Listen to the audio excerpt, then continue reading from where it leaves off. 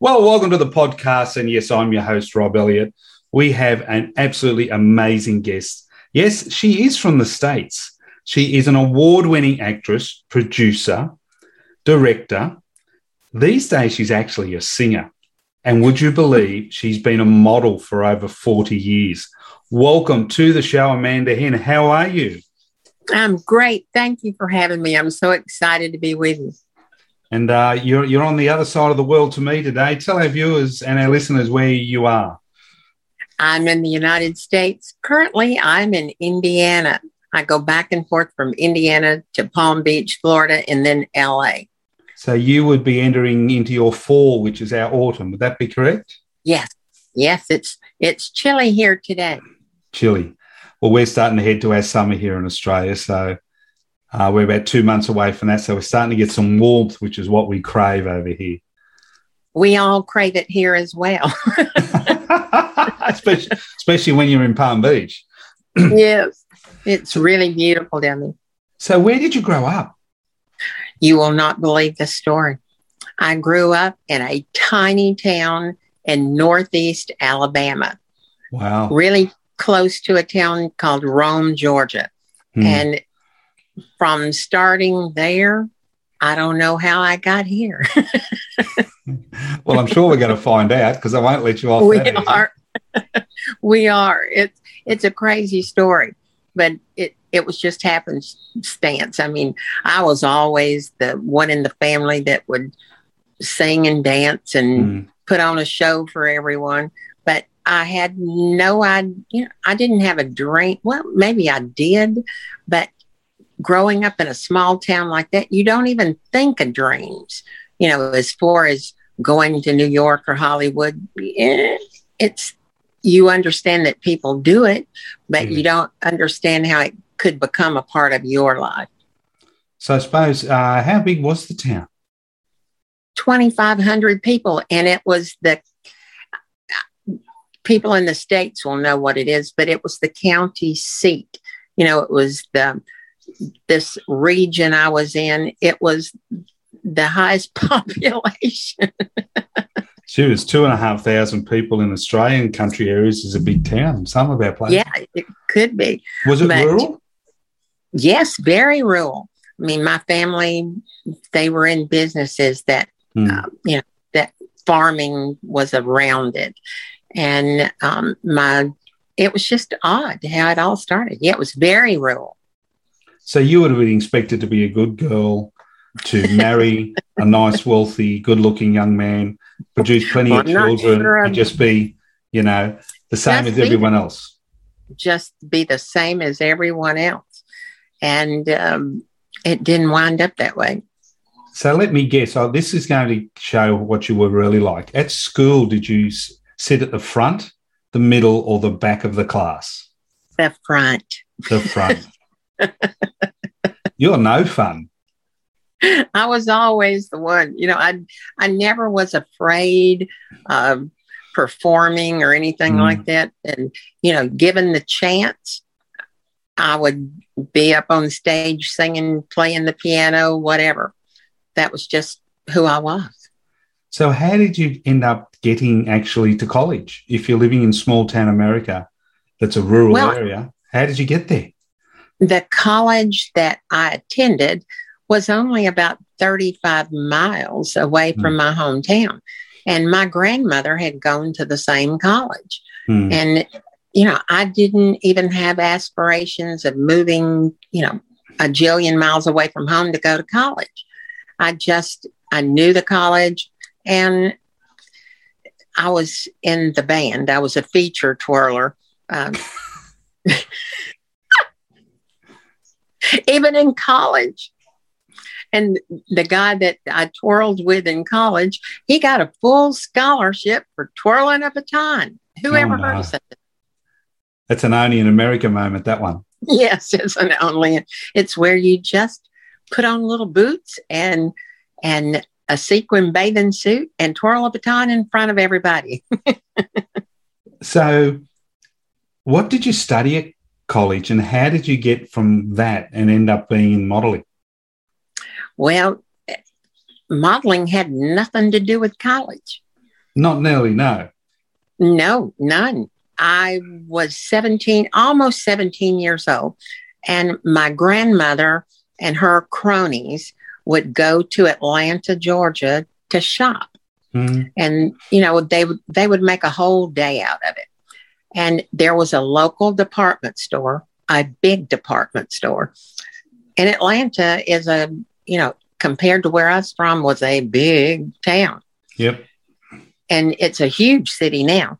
But I went with them that day, and I was walking around in the store just looking at everything. And a lady came up to me and said, "Would you like to be in our fashion show?" And I was like, "What?" And she said, "Yes. Would you like to be in a fashion show?" And I was like, "You've got to be kidding."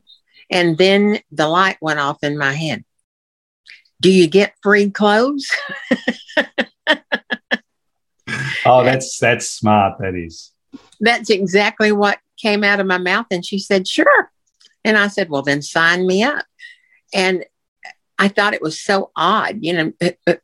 I didn't know anyone that modeled. Yeah. And I always laugh and say I was tall, I was thin, and I had the body of a 13-year-old boy. And back then, that was in like 1970. Yeah. So, twiggy, that kind of look was in. There was no diversity in body shapes then. It was Everybody was tall and skinny. And that just happened to be where I was. But I did that for a couple of years. I finished through high school doing it. I did it all through college.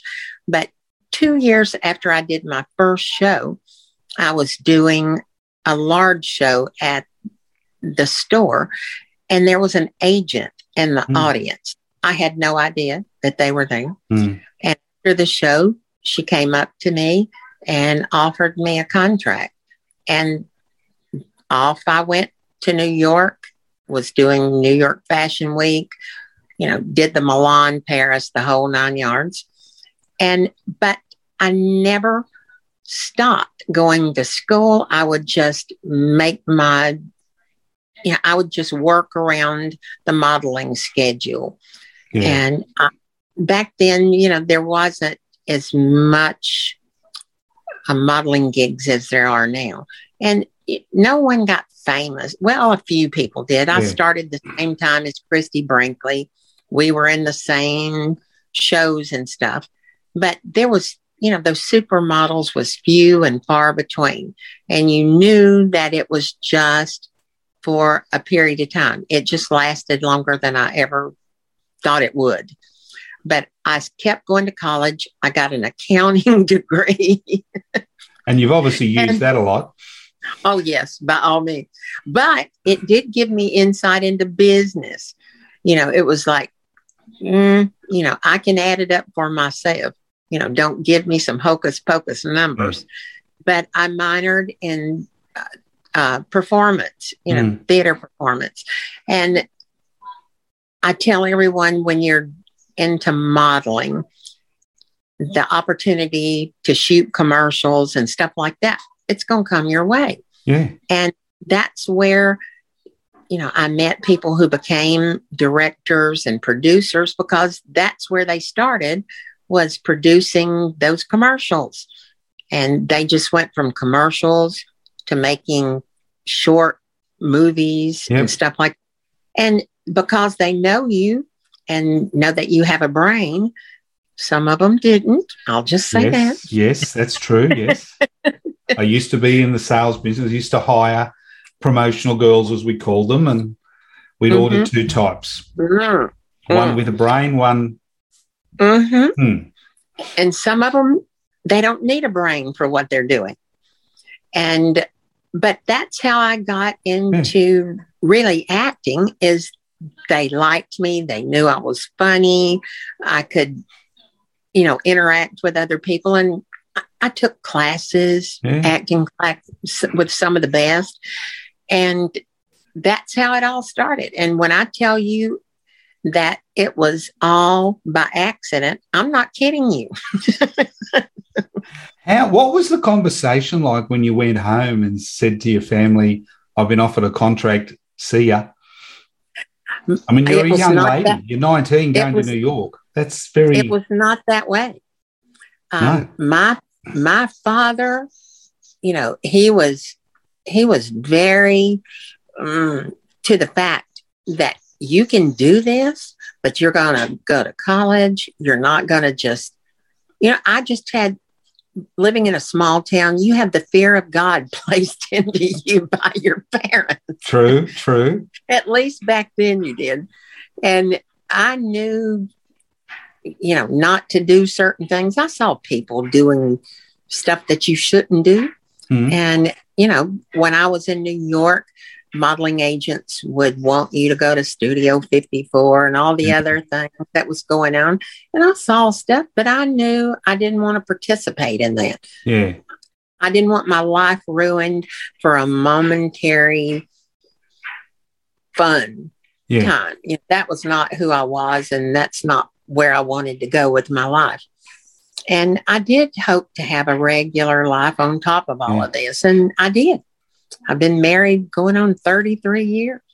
Wow. In this to the same one.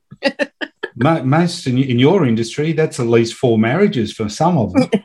Sometimes 6. And some of them just shouldn't be married. And some of them shouldn't be married. Yeah, I remember speaking to an actress who was a model, and it was all when the Weinstein stuff came out and all the bad stuff came out. And she said, watch who doesn't speak in Hollywood, who says nothing. She said, that's more important. She said, because they might make the men out to be the pariahs and all that. But she said, I can guarantee you that just as many women used themselves to get ahead as many guys did. She said, so it's a little bit of bad on both sides. Well, it's hypocrisy. It is. When I heard some of the interviews and where it took place, well, nobody in their right mind would go to a hotel to meet somebody. If you're meeting somebody in their hotel room, before you go why you're going there. And there's no way in the world I would have done that. I don't care who he was or she was or anybody else. I wouldn't have done it. There's no role that I've ever seen that I would do that to get it. But that's good. That's probably why you've survived. That's you were talking around and saying how it was all by chance and all by luck. But anyone who's been listening so far know and say, well, it wasn't, because you put the hard work in. Yes, you had a sliding door moment. Fantastic. But you made the decision to go on stage at 17, which set you up to be in front of an agent. You kept studying. You could have chose the easy way to go and do stuff to get ahead. No, you chose to set on your beliefs and say, no, I'm just going to be who I am. Take me or leave me. You survived. And a lot of those girls, that's a good story for a lot of people starting out in life. Well, and it's true. It doesn't matter what industry you're in. I've seen all that kind of stuff happen in business and movies, modeling. It doesn't matter. It's just that you have to have your own personal beliefs. And I don't care who comes along or how important you think they are. That's true. You have to live with yourself once it's over. And all of it is fleeting. Everybody can have an opportunity. Most people didn't have it as long as I've been around. And mine's had its up and down. But I still have always lived by what I was taught. And my grandparents and my parents didn't beat you over the head with it. They lived it. And I was able to watch what truly good people, how they live their lives. And I hope that I have done the same thing. And if I can share, that with a young person coming into the business, that's what I always tell them, is don't sell yourself out for, a magazine cover. You don't make anything off of it anyway. So, and, to know, and don't give your business away. Don't just hand it over to managers and accountants. That you've got to learn how to read it yourself, know how to balance your checkbook. If you don't, people will just take advantage of you, and you'll wind up where a lot of them have. They'll be reading about your obituary in some little bitty town where you are living under the bridge. And that's not how I wanted to live my life. I remember listening to my son's, unfortunately since departed, school principal, and he went to a school that was famous for sports stars in Australia. Yeah. And they used to get their scholarships based on their ability to play football. And then he changed it and said, yes, you can have your scholarship to play football, but you must keep up your grades. And if your grades aren't there, you don't get selected on the weekend. And this school produced some of the top footballers in the country. And someone said, why? And he turned around to this young fellow and he said, what's the use of having a contract if you do not understand it? You can't read the thing. Can't read. In the United States, have you seen that, they played all these years and, for college sports, then professional sports, and they don't have a penny left. No. Because they didn't understand it. They didn't understand what was going on with their money. Somebody was managing it all. And bam, it's all gone. Yeah, they're managing it for themselves. So one thing I do like about modelling and acting is that you're there without a safety net. Someone said to me, why do you love doing stage interviews? I said, because there is no safety net. That's the thrill. That's the oxygen. Have you ever been in a spot where it's all gone bad? Well, I'm about 1 million times. And give us a story about a funny time that it's gone bad. And then give us a couple of tips on how to handle it when it does all go. I have fallen on a runway before because, they give you shoes that don't necessarily fit. Yeah. And you're walking with this music and it doesn't necessarily go with what you have on. And the floor is like glass. Yeah. And it's going to happen. You're going to spill, but make it look like it was intentional. You don't scream and cry. You just, when you fall down, you make it into an act, and then you're getting up and you do it as gracefully as you can. It's happened to me more than once, but it's when you have something negative happen in your life, as my grandmother would say, when life gives you lemons, make a pitcher full of lemonade. You just got to make it into part of the show. Yeah. And if a lot of people think that you fell on purpose. And my God, I've forgotten lines when you're doing a live show. Yes. But just make sure that you recover. And the thing about acting is you've got to be present. You can't be thinking about 10 million things. You've got to be in the moment. That's the difference between a good actor and a bad one. In business, when you're with someone, you must be in the moment. You got to look them in the eye. And never buy your own press. I have seen people's lives ruined because, they believe all this hype that somebody's built up for them. And then when it all disappears, they have no life left. But that's what I always try to do, is just stay present. And even if it goes wrong, the other people will bring you through it. Just keep looking them in the eye. And I mean, how many performances have you seen that you believed it was real, because you may not say exactly the words that are there, but you know the story so well that even if you change a word, it's still part of the script because you live it, you feel it. It's you're part of it. And that's how life should be. You know who you're dealing with. You've done your homework.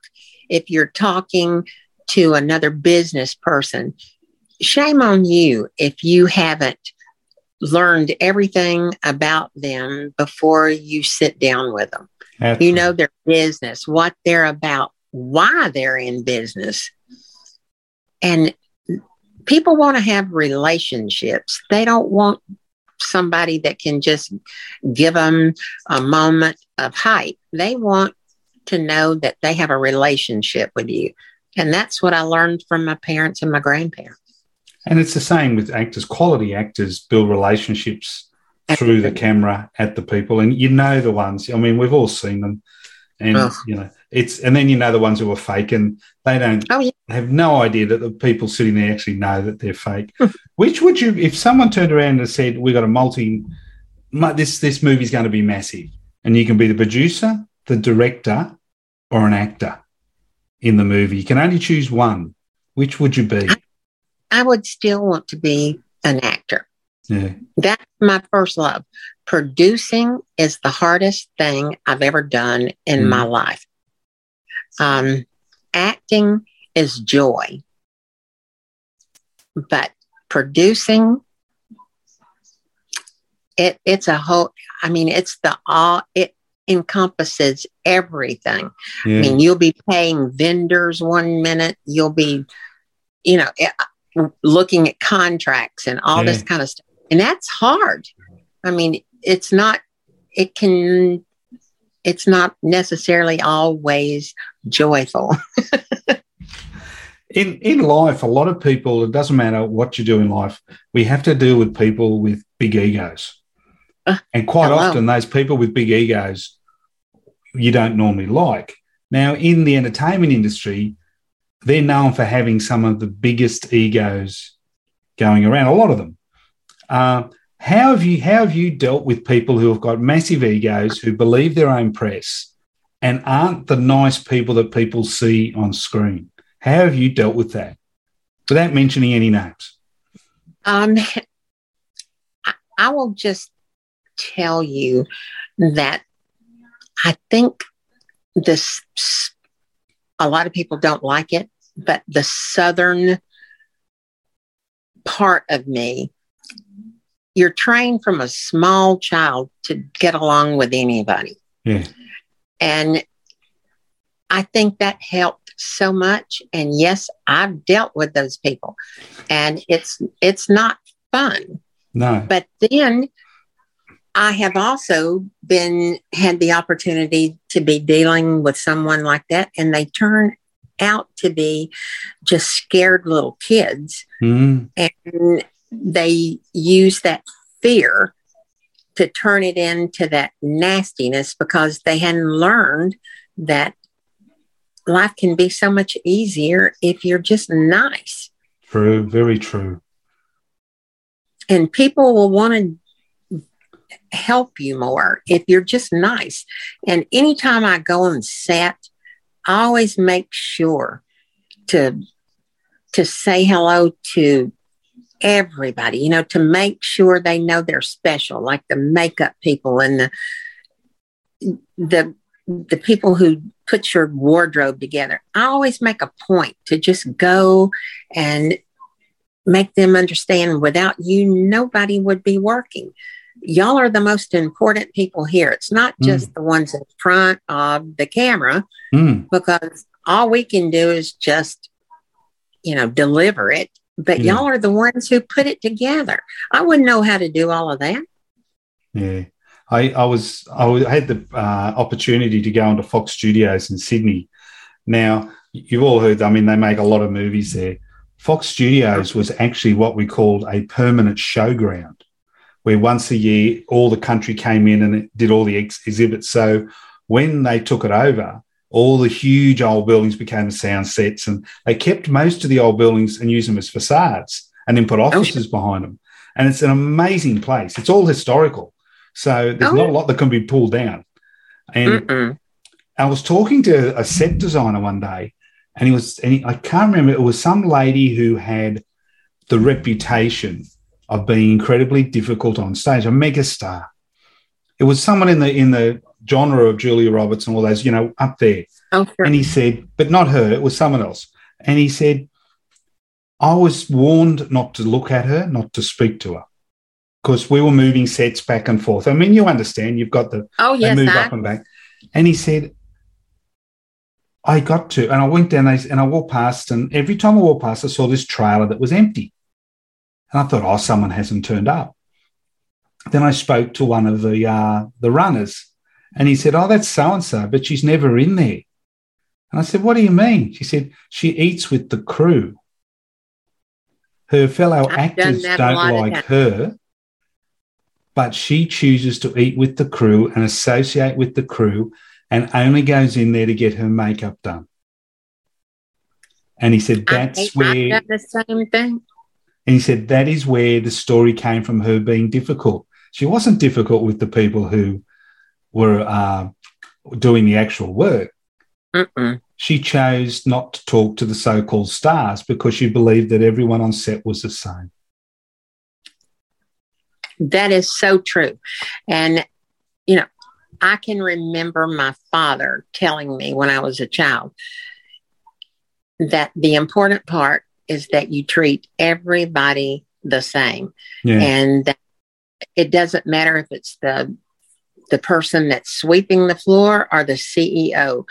Don't put so much emphasis on the people you think are important that's going to do something for you, because in the end, it's the entirety of your person that's going to make a difference in the world.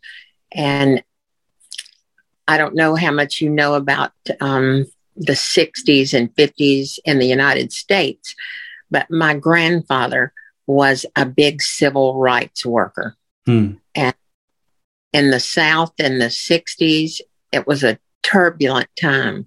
And my grandfather marched with Martin Luther King and John Lewis. And I was so fortunate to meet these people when I was a little child, and to be able to sit on the floor and listen to these men tell these stories. And I think it changed my life. And it was never the same, because I saw everything through those lenses, that if no one is free unless everybody's free, and no one has anything if everyone doesn't. There's just not a way that life can be good if everyone doesn't have those opportunities. And I was so blessed to have that in my life. It was just amazing. Now, speaking of opportunities, the only time I ever get to sing is at karaoke or very late at night when the band's playing and it drowns me out. How did you end up in singing, and how did you choose the song that you've released? Well, I've always sung.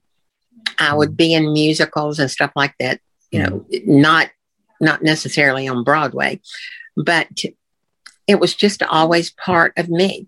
Yep. My mother had a business and she worked 7 days a week.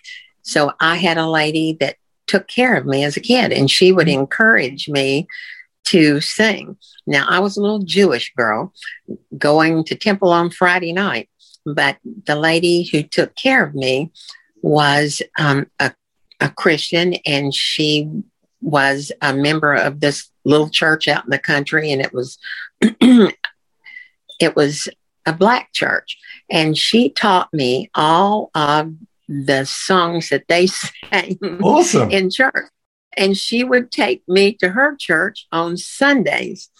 So you got a bit of balance. I was like, this is so much more fun than Mate, well, when you die, you're going to have two passes to heaven. So I'm going to have all of them. Either side of the wall up there, you're getting in. It doesn't matter. Hey, either way it goes, I'm covered. But, but the first time I ever sang in public was at her church, and I sang "His Eye is on the Sparrow." And she had taught this song to me, and she stood me on the piano bench, and she told the pianist, "Play," and I started singing. And I have sung in Christian churches for the past 60 years. You know, they always invite me, and I always go. Yeah. And the craziness, how I met the record producer, it's another one of those moments. I was at a funeral in LA, and this director friend of mine, his mother had passed away, and I was there, and I went to the funeral. Now, his father had been the director of the Met Orchestra in New York. Wow. His mother was a professional opera singer. So this funeral was like a Broadway show. And I recognized certain people that were there, but you don't necessarily recognize record producers. No. And I knew it was his friend, and he had flown down from San Francisco to play the piano for everybody to sing. So after the funeral was over and we had a little time together, this director said, you know, "This is my buddy, Israel Tannenbaum, and, you know, he's got like 6 hours before he flies back to San Francisco." And I said, "Well, let me take him to a restaurant. We'll just sit down and I'll chat with him until it's time for him to fly back, because we're you know, the director and I are like family together." So as we were sitting there talking, I didn't know that he had won Grammys and all this kind of stuff. And he starts telling me, and I'm like, holy jeebers, you know. And he said, "Well, I know because you're friends with Martine, you must be in the music industry as well as acting." And I said, "You would be wrong." And he said, "Do you sing or play?" I said, "I play the piano and I sing." And he said, "Do you have anything I can listen to?" Well, the only thing I had him to listen to was me singing at a church. And he took my phone and downloaded it, and he listened to it, and he said, "That's great." He said, "I'm going to produce a song for you." And I'm like, sure. You know, you hear that kind of stuff all the time in LA. And I thought it was one of those moments. And he says, "What's your favorite song?" And I said, "It had to be you." And he said, "I'm going to write this, you know, I'm going to write a new arrangement. We're going to do it." And I didn't think another thing about it. In about a month, I get an email. It's the arrangement. Play it out. Then I realized it was going to happen. And by that time, the pandemic had hit and nobody could do anything.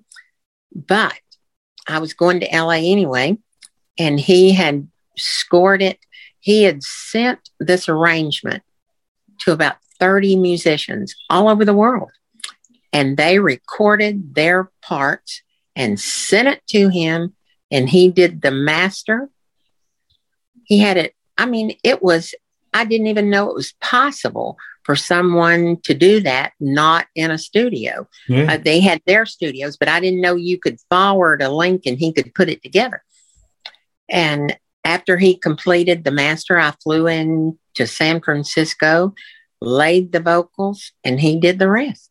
Wow. It was just amazing how, and we were talking about this earlier, how during times like this, you learn to improvise. You do. And the ones who learn how to change are the ones who succeed in life. And that's with anything you do. It's not just entertainment.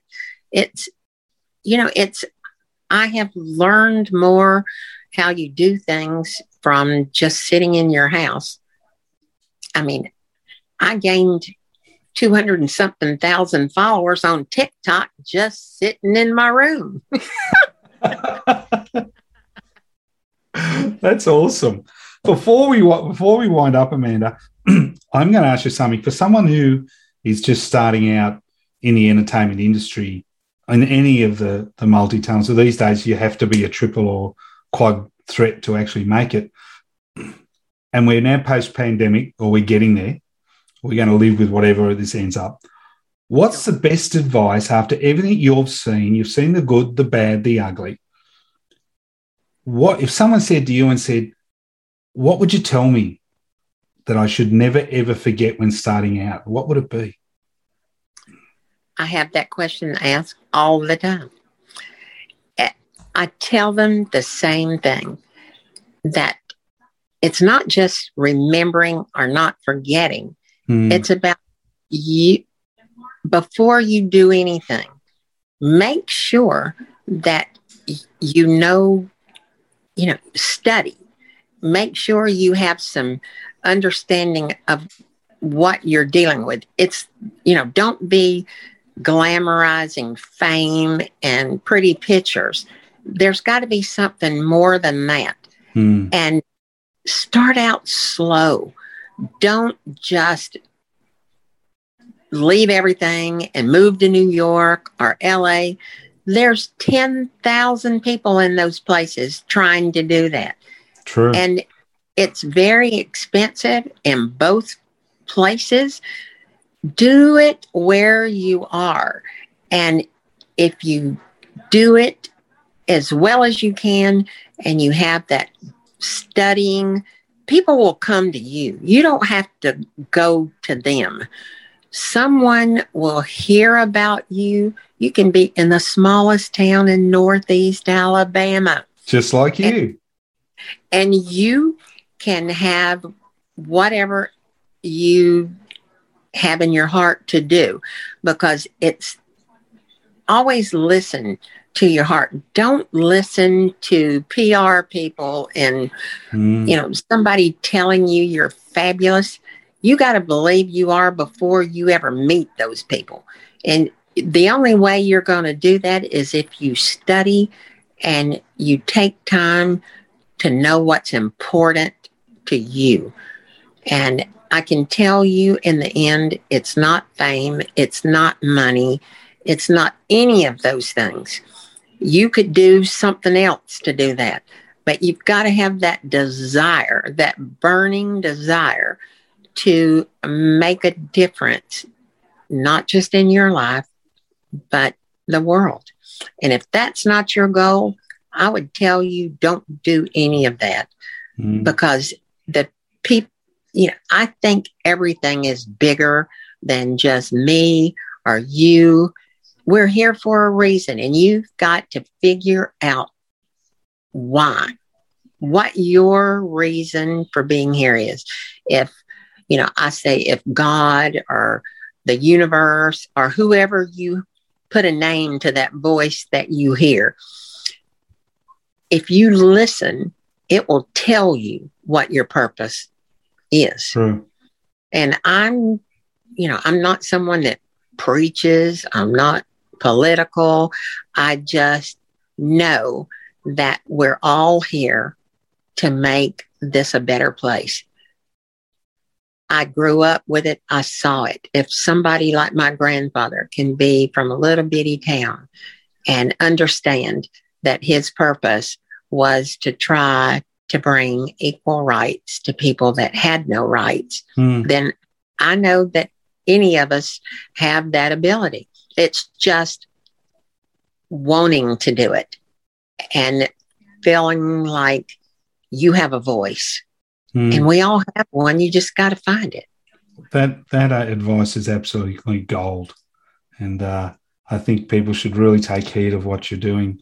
So if people want to look up, how do they find Amanda Henn on socials and web, and where do they find your music? You can find my music on Amazon or Spotify or any of those downloadable sites. You can watch my latest movie out on lifetime.com. It's not, for people who are not in the United States, you can't pull it up on other sites, but right now, anyone in the world can go to lifetime.com and watch the movie, The Fight That Never Ends. And that's what our life is about. Yeah. And it's a true story that I was fortunate enough to be a producer on and in it, and was with some of the best actors I've acted with in a long, long time. And it is a true story of fighting for justice and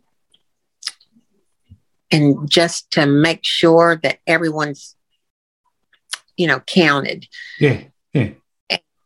It's such an impactful movie. I hope everyone will take the time to watch it. It costs nothing to watch it on lifetime.com. You went. No, we're back. We're back. You're cool. It costs nothing to download it and watch it.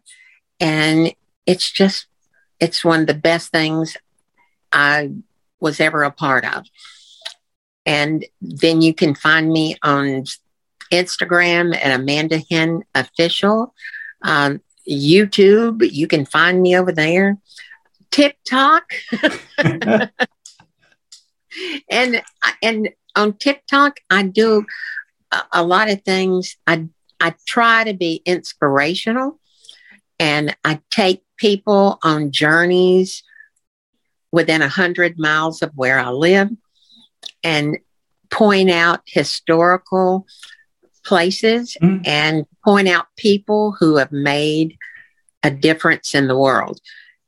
And that's what brings me joy, is telling those stories that you would never hear about. Yeah. And people send me messages. Look up this little town and do, I call them backyard journeys. And when I do backyard journeys, I tell everybody, I don't care who you are, what you believe in, you're welcome in my backyard.